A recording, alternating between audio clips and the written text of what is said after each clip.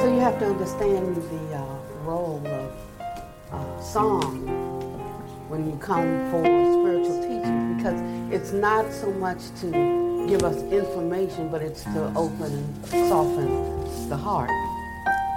And so it's kind of like coming into a room that has the odor of the defilements of all of our cares and worries in life. You could just keep playing. All of our cares and our worries in life. And then we start to give the mind a training, give the mind a lift, give the mind a boost, connect it to the heart, using our experiences as something to grow by, to soften, to enter into. And as that happens, it's like lighting a stick of incense. And in the beginning, you don't smell the incense, you just have what you come in with. But after a while, the fragrance begins to waft over. And suddenly, it changes the whole scent of the room. We enter into a certain space of mind, a certain level of consciousness. The Buddha said that we enter into the Deva realm.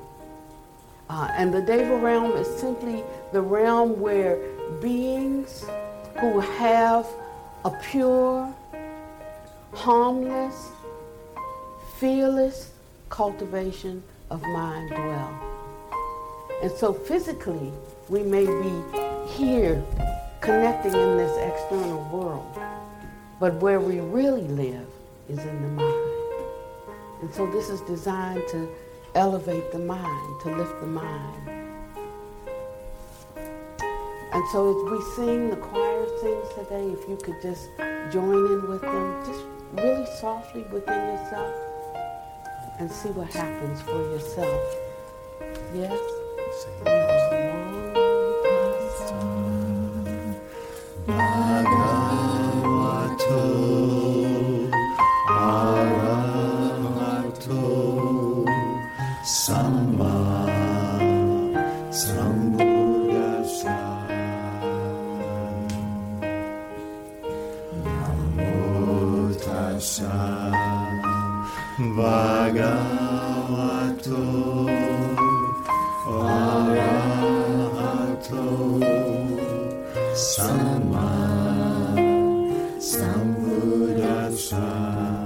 And this is just a chant giving homage to the teachers, the teachings, and those who try to practice.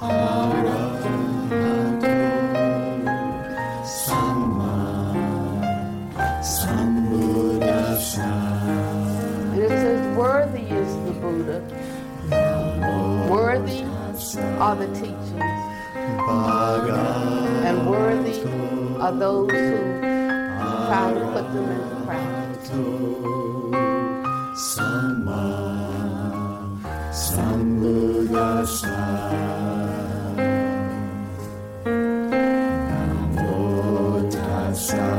Namo tassa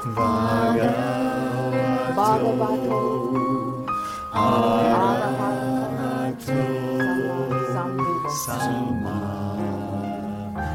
sambuddhassa.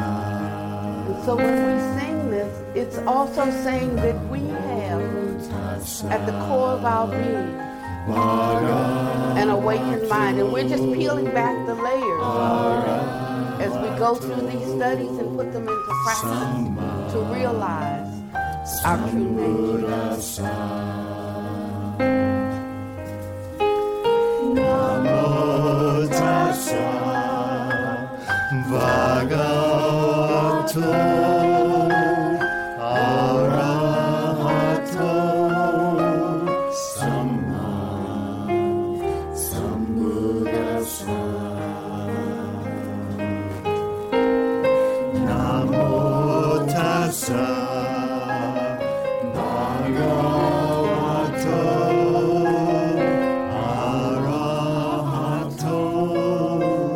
Sambuddhassa.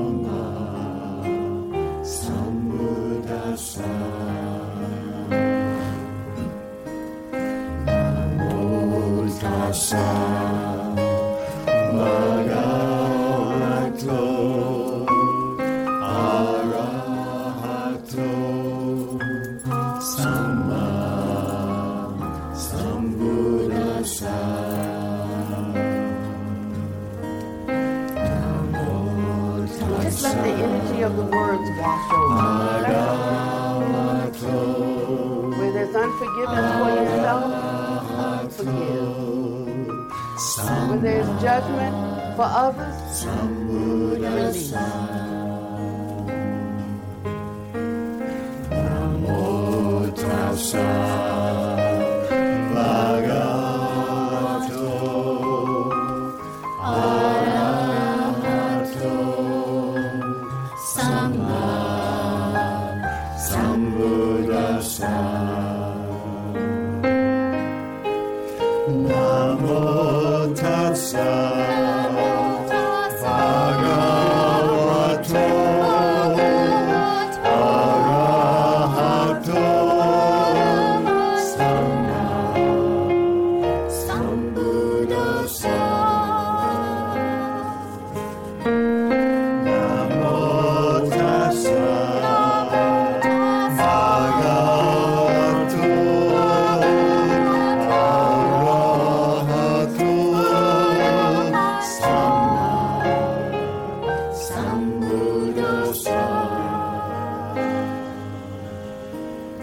Namo tassa bhagavato arahato samma sambuddhassa. Namo tassa bhagavato arahato samma sambuddhassa. Namo tassa bhagavato arahato samma sambuddhassa.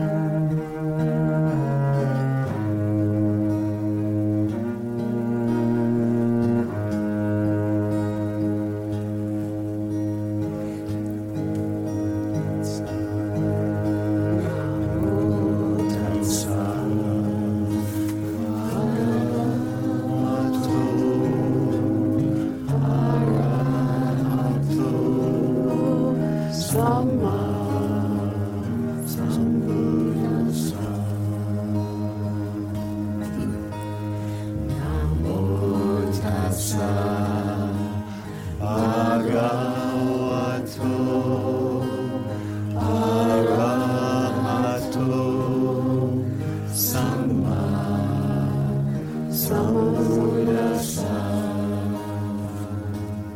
Oh, Sama Sambuddhasa. Sama Sambuddhasa.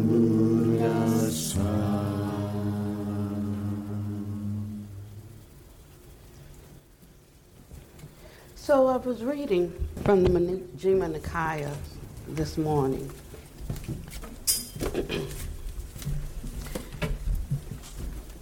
From Sutta number 137, the exposition of the sixfold base. And the Buddha was talking about the danger of getting all of our information from the coming together of the internal base and external phenomena.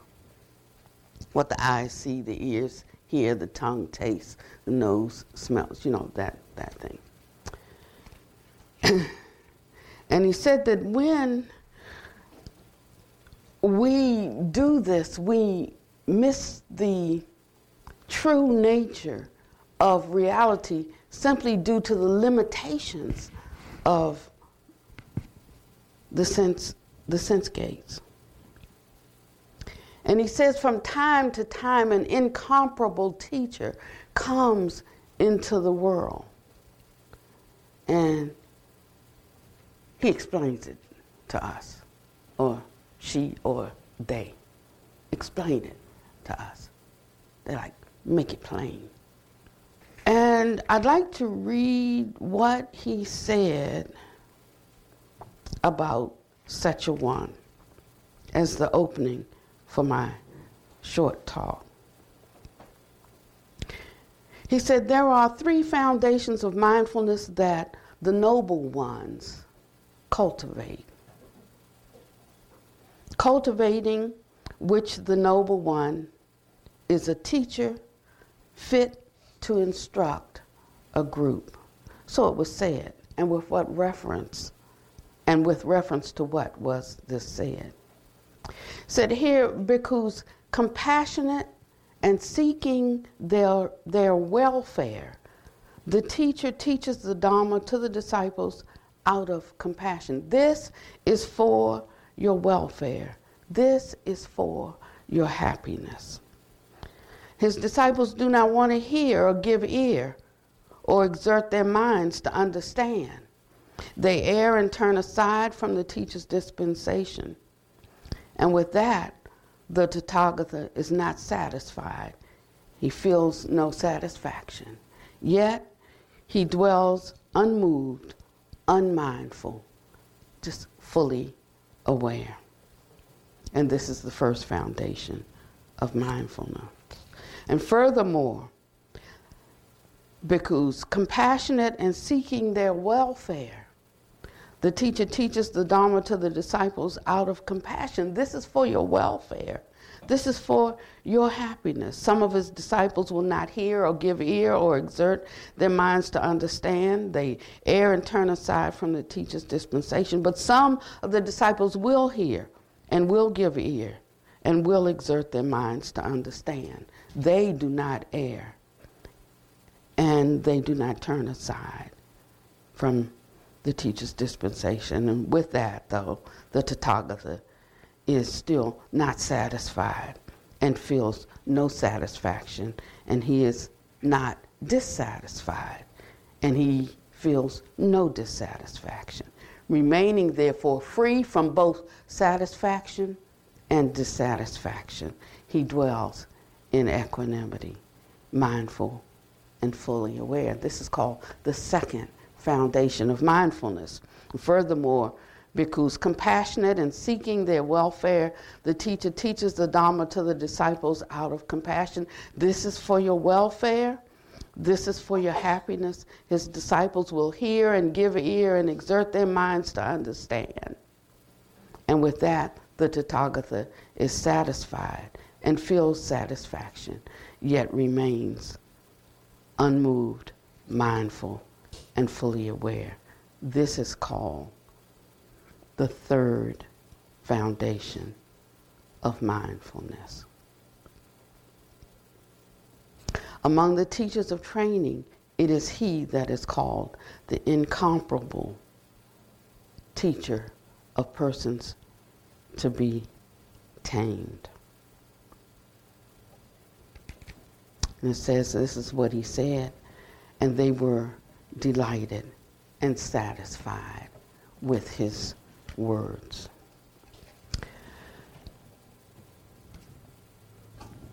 So I wanted to talk a little bit about compassion this morning, not from an ordinary sense, not according to Webster, but according to the Buddha. Our bodies, our experiences, all of our thoughts, our feelings, our plans, our aspirations, they're constantly changing. So nothing in the conditional world is self-existent. And nothing in the conditional world is constant. Nothing is lasting. Nothing is truly separate. From the highest form of being to the lowest form of being. From the most concrete forms and patterns of nature to the most subtle, everything is constantly changing. It's morphing into some other state. And we call this dependent origination. Everything transient, conditioned, inherently unstable, and of the nature to decay. And how soon that happens or how long away that happens depends on so many factors. It depends on what we think. It depends on how we carry ourselves, our behaviors that we cultivate. It depends on the company that we keep. It depends on nature. It depends on the circumstances that come into our life and how we handle them. Nothing is pat, nothing is set, nothing is lasting. So intellectually we get this, we get this. But it's not about intellectually getting it. It's about conforming our attitude and view of life towards what we intellectually get. It's like connecting the dots or plugging into the socket. We can have a lamp and we can have electricity, but unless we hook them together, we're just not going to have light. And so it's a matter of the hookup, the plug-in. And that's what makes all the difference in our life. And that's why someone can be going through something, and no matter what you say, I know. Yeah, I know. I know. Oh, I know. But cannot make the leap because they haven't understood yet the necessity for the hookup. Or in their darkness, they can't find the plug. And in that sense of fear that comes from groping in the darkness, someone says, take my hand. Like, I can't see you, I don't know you. And they won't take the hand. Or if one says, come, the plug is over here. No, I think it's over on this side. I built it, I know it's over here. No, I'm pretty sure it's over there. I'm just going to go over here and feel around for it. And so that's how we are, groping in the darkness, in our ignorance, and yet hoping that the lights will come on and we will be free. But he said, by one's self is one bound, and by one's self is one free. So the Buddha himself said, I can't free anybody. So if I'm trying, I'm going in a wrong direction. If I'm trying to free someone else, then that's about I am trying. This is a very subtle thing to get. It has to do with understanding ordinary mind and the mind that is tied into prajna wisdom. So many things we think are the cause of something out there. But he said, mind is chief. It's not everything, but it is chief. The most important thing to work on. Mind is chief. That's why we do bhavana, mind training.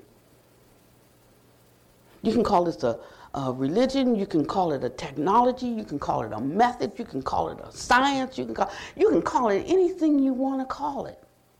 The word doesn't make it the thing makes it the thing. So we have to do the thing. No. He said, so even our health is mind conceived. Now that doesn't mean that anytime we're sick we think, oh, like I'm a hypochondriac. No, but our thoughts and our attitudes affect everything. From our own body to our own circumstances, to the bodies of others, to the circumstances of others. That's why Pannavati said, please don't tell anybody else I'm sick. He said, because I sit here half the time just fighting people's thoughts about my sickness. He said, so I have to deal with what I really have to deal with, and then I have to deal with everybody's mind. And yet I try to keep you informed because he's our dear friend. But if we can't lift our minds and lift our hearts, then best not to think. Because it really does more harm than good. So we can let the circumstances of our lives harden us so that we become increasingly resentful and afraid. That's what fear and anxiety is all about. And that's what hatred is all about. That's what greed and grasping is all about. Or we can let the circumstances in our lives soften us and make us kinder, reflective, and more open to the suffering of others, both friend and who's not so much a friend. We always have this choice. It's particularly difficult when we're trying to open up to someone who has harmed us, but it can be done. It's hard to understand how someone else can open up to someone who has harmed them. But it can be done. There's a lot going on in the news today that's triggering people's past experiences. On both sides of the spectrum of relationship, gender relationship, particularly men and women. On the spectrum of age and time factors, like living in a certain time when certain things were like they were, coming to a different time, and young folk are saying, like we said in the 60s when we were young folk, not on my watch. But yet there are these different time views colliding. We're living in a time where people feel like they can say anything. That's not the way the Buddha teaches us. everything we think we shouldn't say. Not everything we think should we say. I'll put it that way.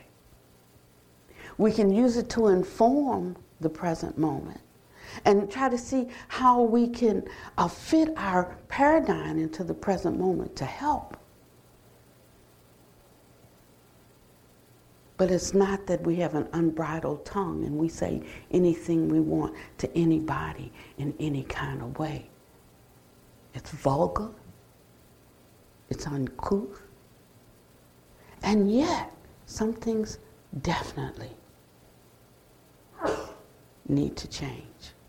So we have to have a kind of mind that can envision the change that needs to be made, and yet with an inner integrity, be able to be a part of bringing that change about. That's not always easy when we are hurting or when we're in pain or when we're triggered. Am I talking too soft? Is that why you are turning this up? Yeah. I am? Okay. I'm going to bring this down a little bit and I'm going to talk louder because it's reverbing in my ears. Sorry. But he says that there is a way that we can be engaged in the process and that we can render our service, but we can do it in a way that has some dignity about it. Mm-hmm.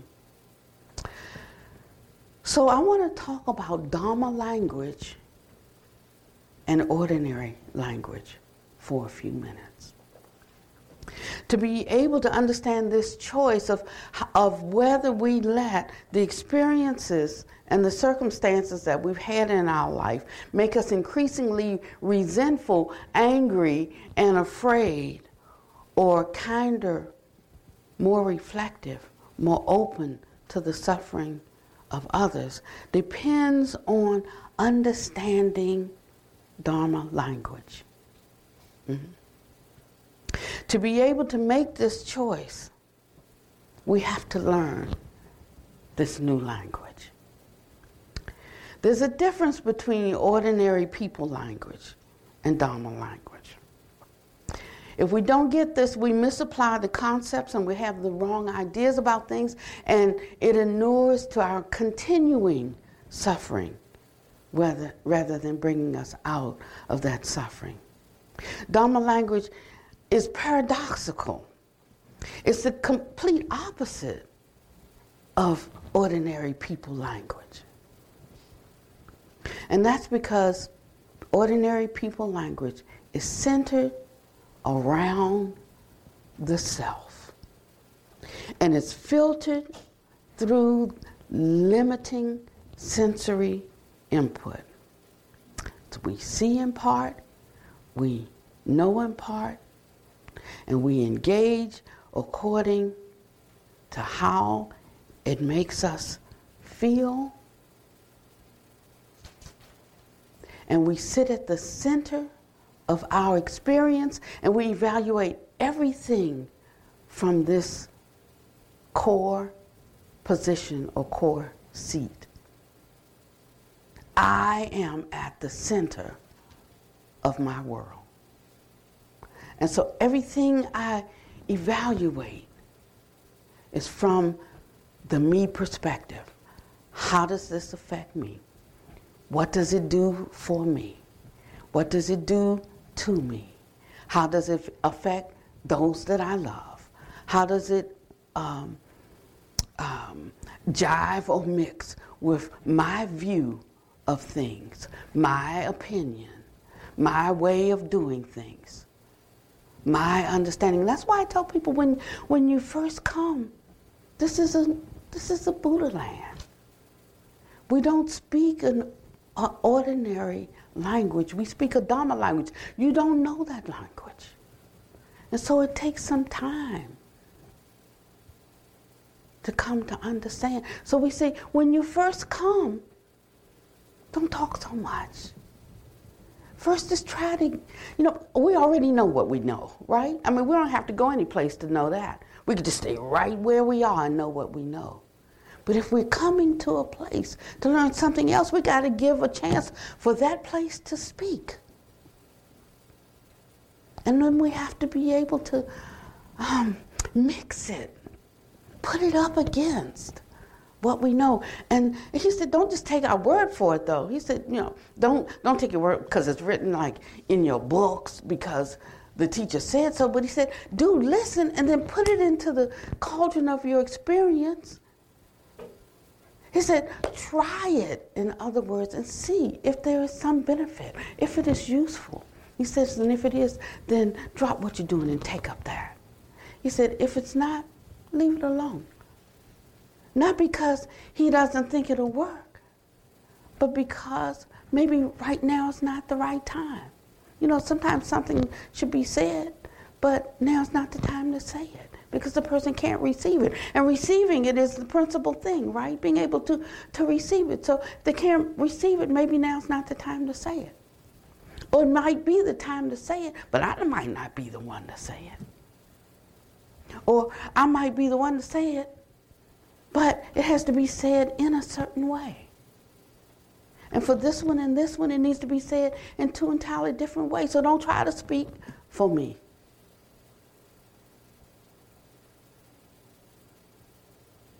It's like that. And when I'm saying me right now, I'm not talking about Pannavati. I'm talking about every me. Every me in here. So this is the Dharma wisdom that can get in us deeply so that we're not seated at the center of our world and looking out at everything and deciding what should I do as opposed to how shall wisdom speak. It's connecting, being able to connect wisdom with compassion in the sense that compassion is not just how we feel. Yes, we talk about getting in touch with our feelings, but that's just a very rudimentary space. It's just like if I cut myself with a knife, ow, I know that hurts. Then when you see somebody cut themselves with a knife or see somebody cut somebody else, you need to think, ow, that hurts. But that is so primal. That is such a rudimentary feeling. We can't take that all the way to the pinnacle and call that compassion. That's just groveling around in the basement. There's someplace else we have to go with this.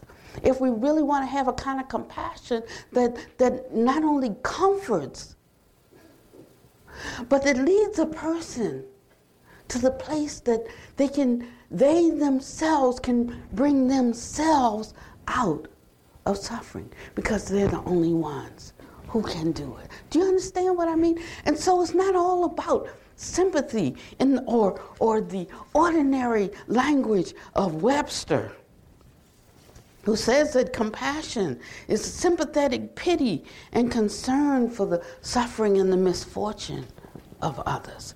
It's more than that. It can start there, but there has to be a plug-in. There has to be a power connected with it. A dunamis, a power that releases a certain capacity for action and change.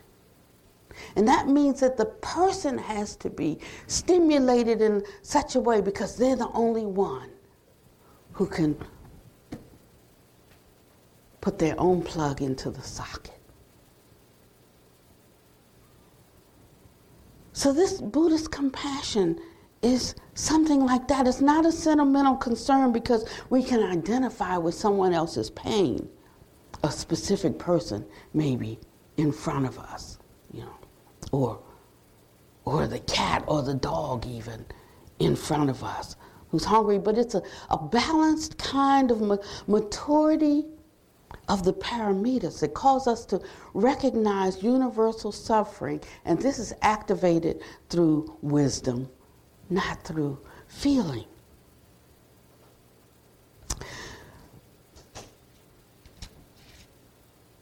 So some people can only speak and understand people language, and some a combination of people language and Dharma language. And then some almost exclusively speak Dharma language, and we don't even know what they're talking about. I remember I would love the Tao Te Ching, and I would read this, and I would say, what kind of mind even comes up with this stuff? It was so wonderful, and it was so lofty. I didn't understand it. I knew it was profound. I did. I knew it was something, it drew you upward to where you don't know what. But you knew that it was something that took the mind's capacity someplace else, out of just ordinary appearances. And when I went to see my great master, and when we would go to see him, he didn't have an address. He lived in the mountains outside of Beijing, and he didn't use a phone or anything like that. And when we wanted to go see him, we have to call him up in the heavens with our mind. And if we sent the signal to him, and he got the signal,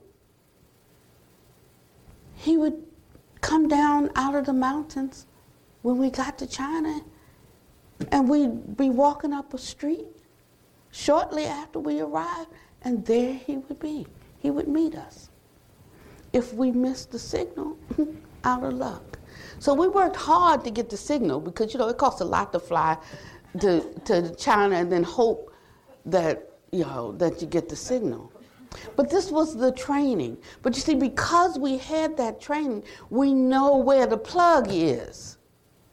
Panyadeepa and I, we know where the plug is for ourselves. We don't know where the plug is for you, but we know where the plug is for ourselves. And that's a true story.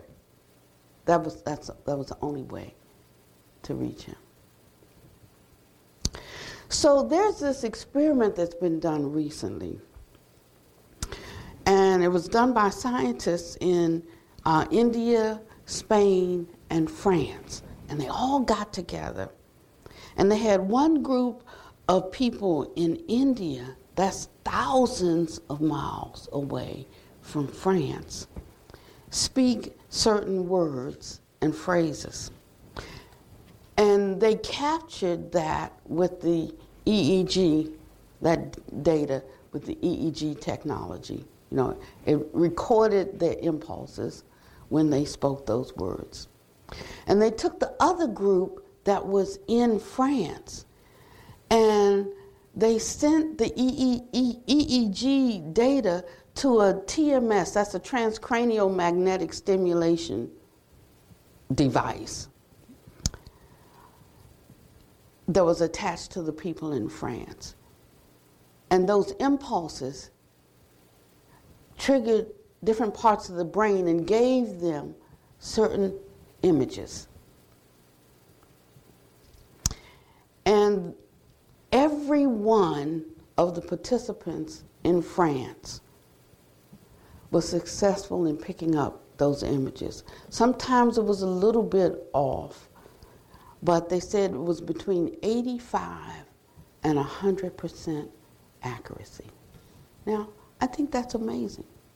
But what I think is more amazing is that in 500 BC, the Buddha was teaching his disciples how to do this without today's technology. He said that these rudimentary trainings would develop us in this kind of way. And in a way that would not increase our need to control others with this capacity,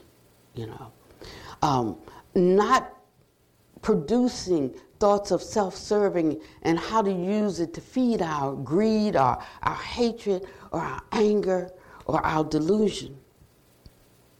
How not to use it for domination or control of other people and other groups, but in a way that would result in inner integrity, true peace, and harmlessness. But he said to do it, we have to get off the seat of our self-centeredness. And we have to cultivate virtue. Virtue's like an inner integrity, grounded in the perfections of the of generosity, of moral conduct, of renunciation, of wisdom, of energy, of patience, truthfulness, determination, loving kindness, and equanimity. It takes the balancing of these 10 aspects of our being. This is what we work on. It's not all of these other things. It's not so much about what we see in our meditation. It's not so much about what we even do out here, but it's what that is flowing through. It's how we do what we do. It is the impulse by which our actions are it's like our motivation. It's like our intention. It's like our attitude. So it's not what we know, but it's our relationship to each other and our relationship to the world. It's what causes us to develop a sense of caring on a very deep level that has nothing whatsoever to do with how we feel, with how we make ourselves feel better. It has absolutely nothing to do with us making someone feel better. It has absolutely nothing to do with us. And before we can employ this, before we can put this into practice in the world, we have to deal with our I-ness. That's the truth of it. That's the truth of it. Otherwise, this just becomes some other good thing to talk about and spout off about. When we're doing something right, we could talk about what you're doing wrong. Yeah.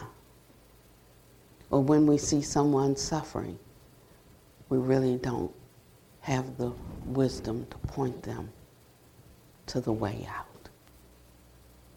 Because we needed to look a certain way. We needed to feel a certain way. But sometimes, I'm not saying that's true for cancer, but sometimes we have something, we have to cut it out. Sometimes we have something and we think cutting it out is the quick solution, but when we cut it, it's like cutting a ball of string and it spreads throughout the whole body. So you have to know the right medicine. And that's where our training comes in. So the Buddha said, "Go forth, O monks, for the happiness of many, out of compassion for the world. There are beings who have little dust in their eyes who will perish if they do not hear the teachings. But if they hear the teachings, they will themselves gain their liberation." What a noble endeavor to learn the Dharma for oneself. Yes, it's out of welfare and compassion for others, but we learn it for ourselves. And then we become the living Dharma. Sometimes it's to show people what to do, and sometimes it shows people what not to do. Don't be like that. Don't do that. Don't say that. So even when we mess up, if we have given people a Dharma, then they can look and say, but don't do that. So you don't have to worry. The Dharma is the teacher. When he was dying, they said, wait, you didn't name a successor. You know, who's going to be our Pope? You didn't name a successor. He said, they said, who will be our teacher? He said, when did I ever say I was your teacher? Now, he did say that he was their teacher. He constantly talked about being the teacher. He said, when did I ever say I was your teacher? He said, it's the Dharma that is the teacher. And so, for those of us who want to go the path of the way of the Bodhisattva, one who really hears the cries of the world, but can respond with compassion and power, it's going to take prajna. It's going to take wisdom. It's going to take getting off the seat of our own throne. And this is a process. It takes recognizing our every thought and our every action that is self-centered. Not in a flagellating, beat myself down way, but just noticing. Just noticing. Just, oh, I see that. Cutting a little deeper when I want to say something or when I want to do something. And seeing what part of Pannavati is in there that's wanting to get a point across, or that's wanting even to help, or that's wanting to be noticed, or that's wanting,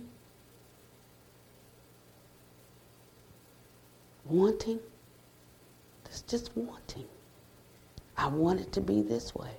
I want them to do this. And it's something that only we can do for ourselves. You know, because we'll look at other people and we'll come up with something.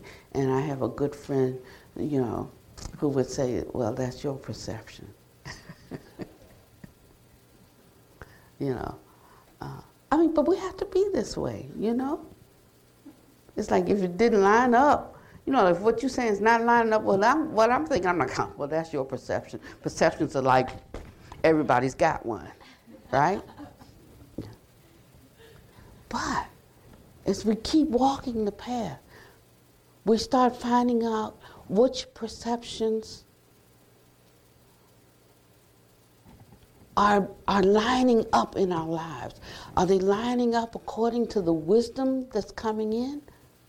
Or are they lining up according to our self-centeredness? And we're always talking about, well, you know, one has to take care of oneself first.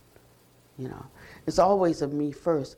We've got the me first mantra, and it doesn't mean that we don't take care of ourselves. I mean, you can't get anybody out the hole if you're down in the hole. You have to like come up out of the hole. Yeah.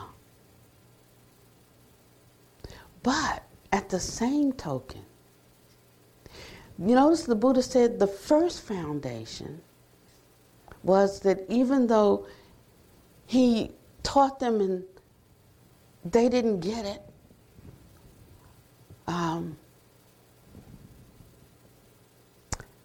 there was a dissatisfaction. The second was, even though he taught it and they did get it, there was a satisfaction. And the third one was to not be satisfied or dissatisfied, whether they got it or whether they didn't get it. Right there in that space was where the peace was. Right in that space of neither being satisfied nor dissatisfied. So we have this whole spectrum.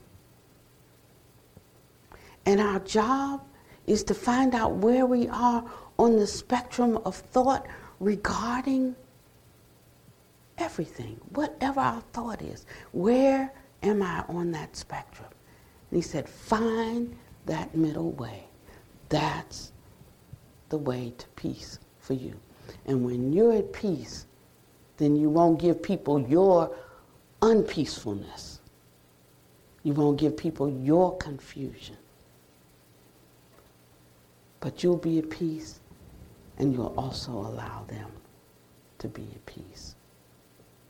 And there's something about being in that space that allows compassion, true compassion, to arise.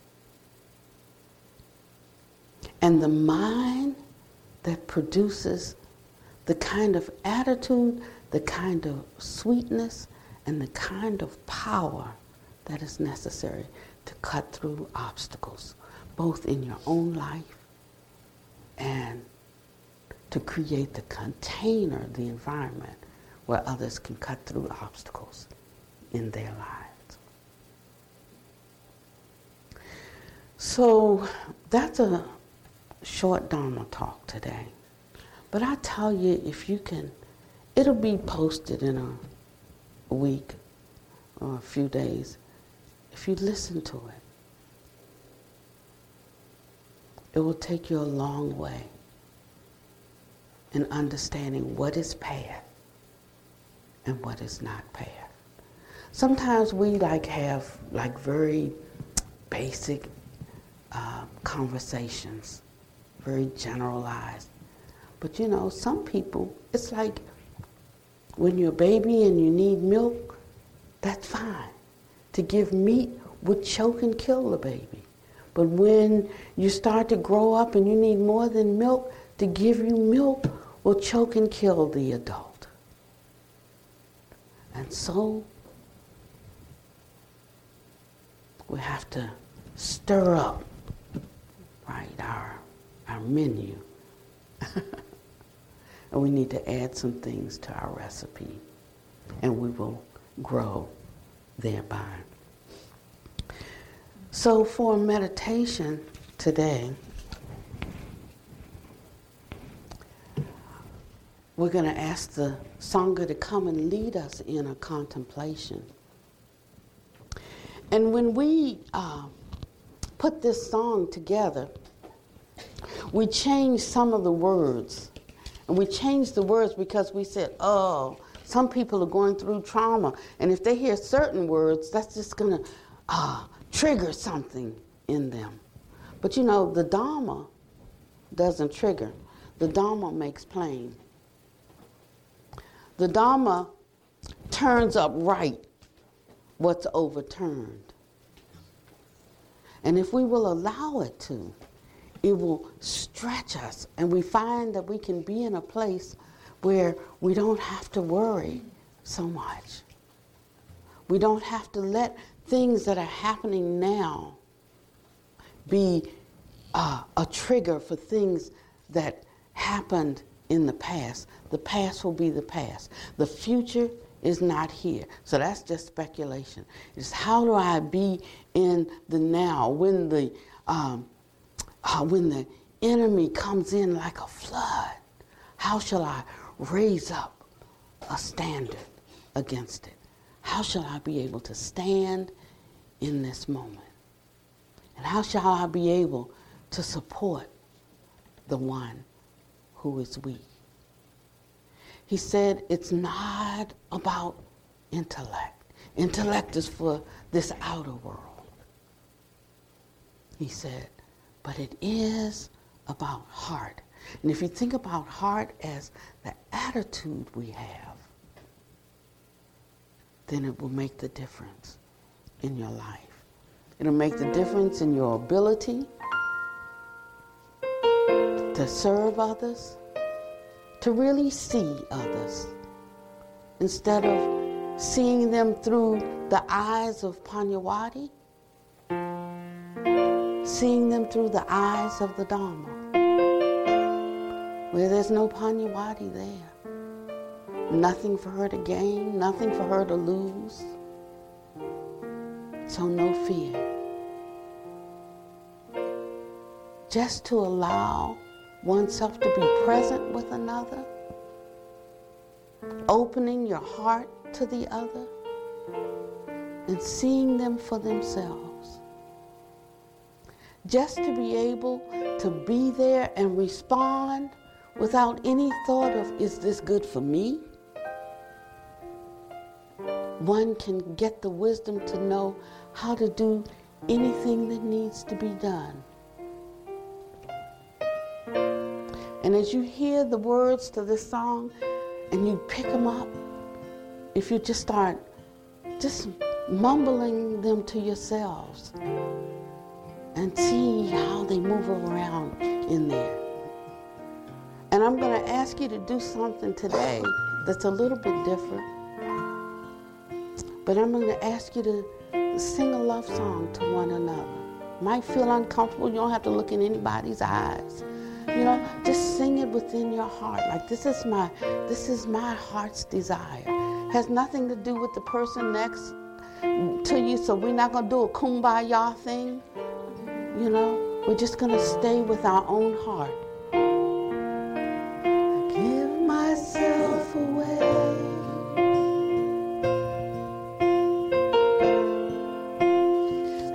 Myself away so you can use me. I give myself away.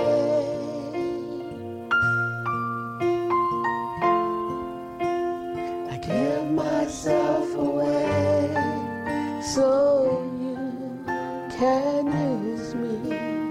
I give myself away.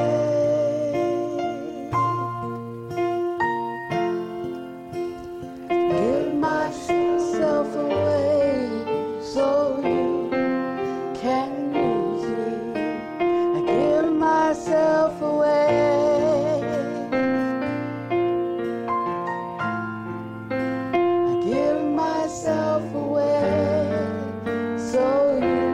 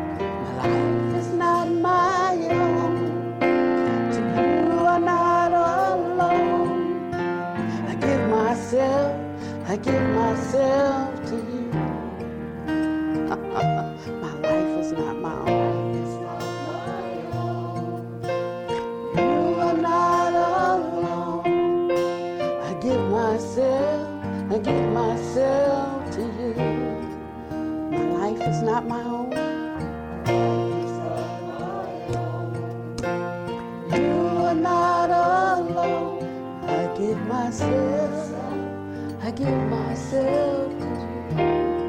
Can you sing it with me? My life is not my own. You are not alone. I give myself to you. And we're just gonna sing to each other over here. My life is not my own. You are not alone. I give myself to you. And if you just sing that. My life is not my own. You are not alone. I give myself.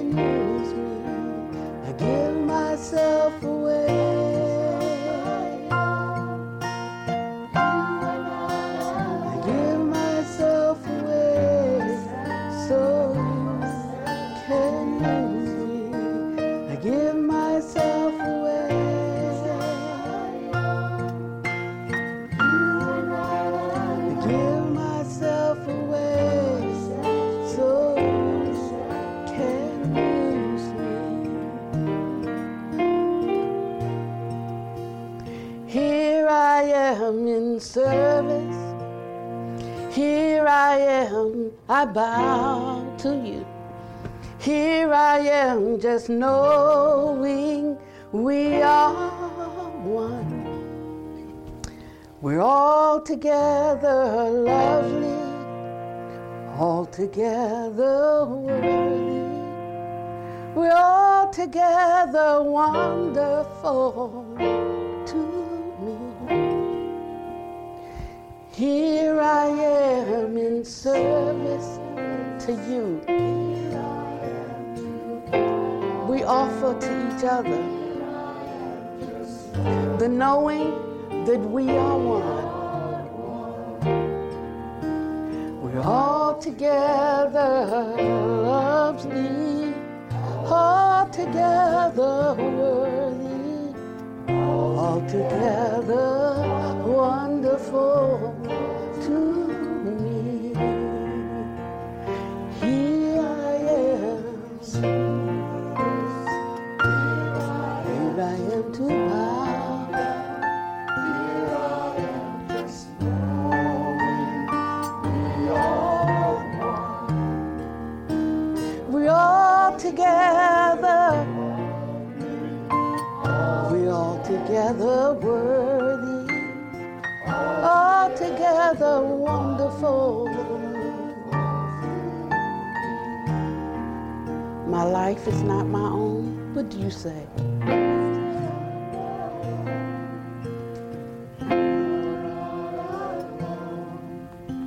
I give myself to you. You're not alone. I will see you home. I will see you home. I give myself to you. May you be well and happy and peaceful. May no harm come to you and no danger. May you always be able to meet the inevitable difficulties of life. Say hello to a person that you don't know and say hello to one that you do. Thank you for coming today. Thank you for listening. To learn how you can support the teachers and Dharma Seed, please visit dharmaseed.org/donate.